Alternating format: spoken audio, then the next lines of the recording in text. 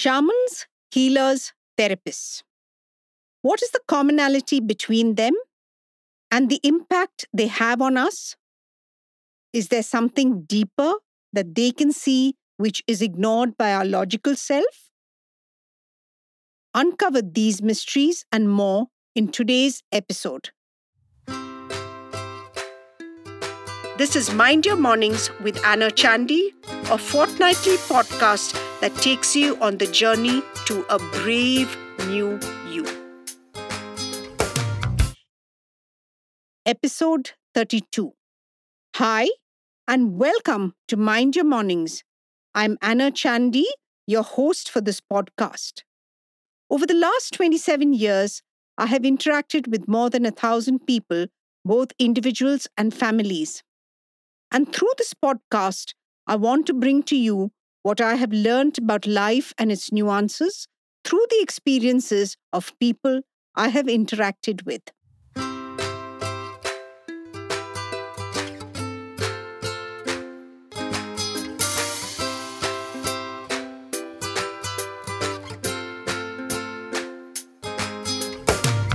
As I was reading Dr. Gabor Mate's course material, I was drawn by the simplicity of his thought. How he takes us back to the fundamentals of survival, connection, and authenticity. He brought his teachings alive through his own examples and a combination of old and new concepts. And as he spoke, I could start putting language to a lot of my own journey over the years. There is one part of the course which particularly fascinated me: the use and effect of psychedelic therapy. I have never tried it myself and I cannot speak with first-hand experience. But there is a lot of research being done on this and its powerful impact, especially on trauma and addiction. I was intrigued. I explored further and realized that psychedelic therapy taps into our vulnerability. As Gabor says, doctors, counselors, therapists, and spiritual leaders all hold a certain power as they can access the inner mind. And this power must be used ethically and safely. So, how does psychedelic therapy work? In the presence of a genuine shaman, this interaction has the power to transform us. When we use a psychedelic, the barrier of cognition is surpassed, and then we have access to our inner self beyond the superficial wall of learned behavior. Behind this wall is where most of us hide our authenticity. It is the place where we have kept our most traumatic and painful experience. And this is the space we get access through psychedelic therapy. The process leaves us exposed, vulnerable, and that is why it is important that it needs to happen in safe, controlled, supervised space. With a genuine shaman or a spiritual leader, it is conducted in a group of 12 to 16 people. The shaman holds a safe space for us to be vulnerable, but access to our inner self and make the connection with ourselves again.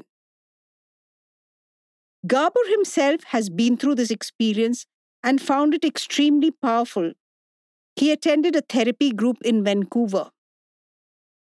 As part of the ceremony, the individual is given ayahuasca, a brew which has psychedelic properties. This is done in the presence of healing shamans and an ambulance on standby. Genuine shamans are very particular about safety, both emotional and physical, because it is not always euphoric as we assume it to be. It exposes us to our own deep, painful spots that we have kept hidden. And to be able to access those spaces, we need to feel safe. Garbo describes his experience as one of deep love, as a feeling he had never felt before. He remembers tears flowing, not tears of sadness.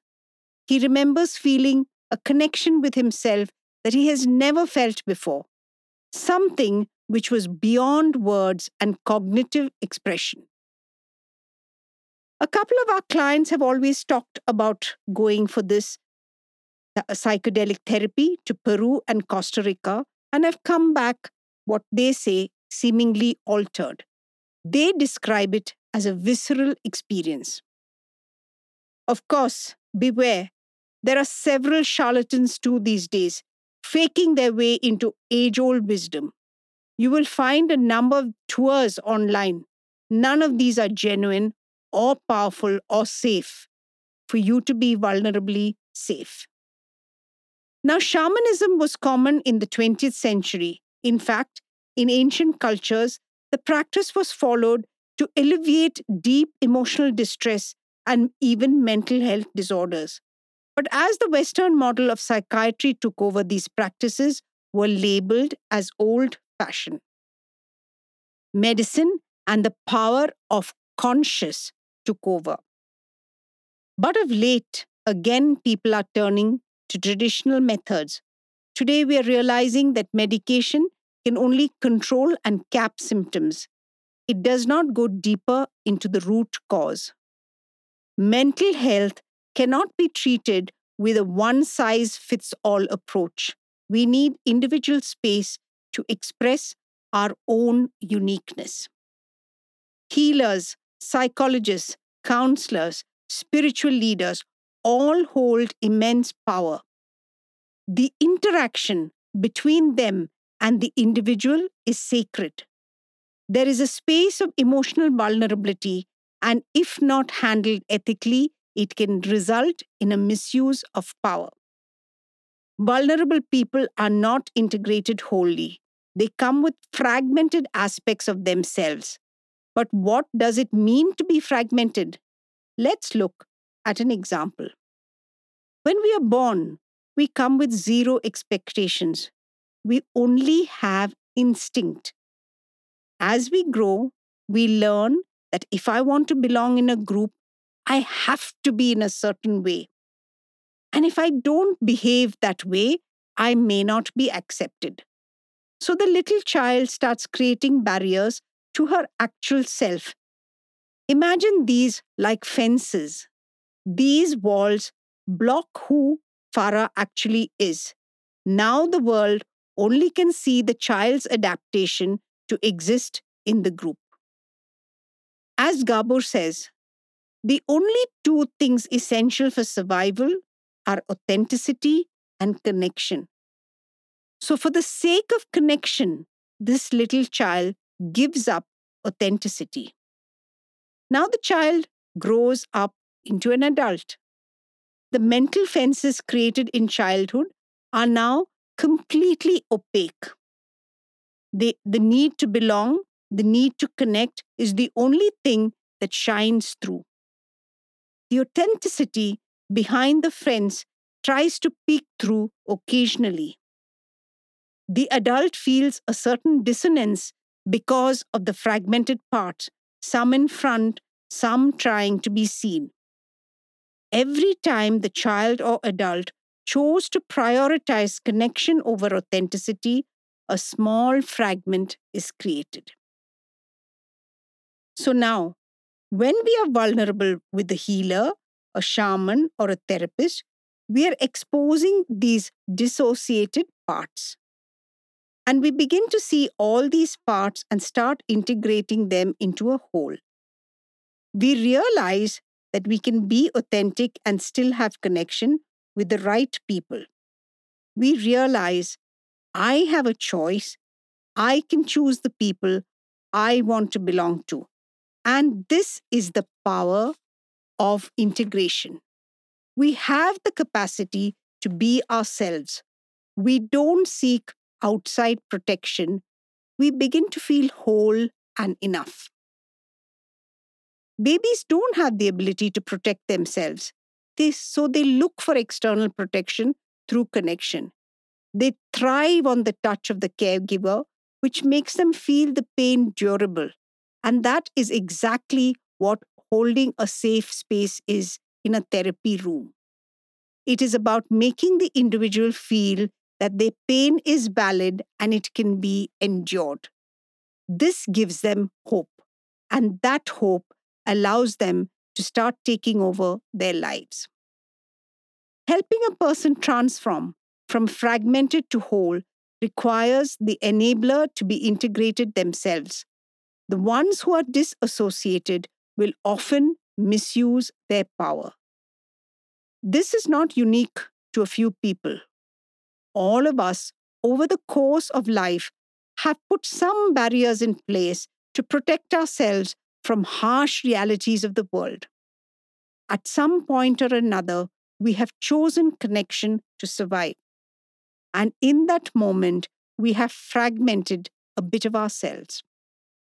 As we grow older, our journey is about recognizing this, unpeeling the fences we have built in a safe space, and allowing ourselves to see our authentic self. Without shame, without fear, and there, behind the walls of cognition, we will meet ourselves, the real, authentic, vulnerable self. Once we meet that self is when we will start integrating into a whole.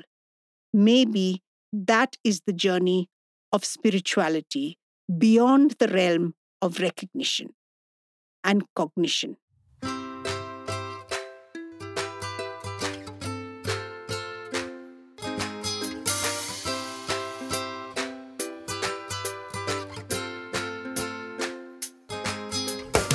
Next fortnight, I will be talking about yet another very interesting topic.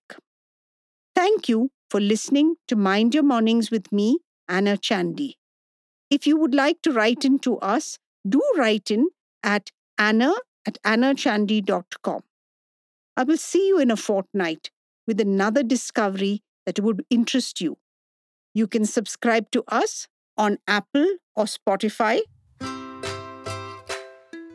This is Mind Your Mornings with Anna Chandy, a fortnightly podcast that takes you on the journey to a brave new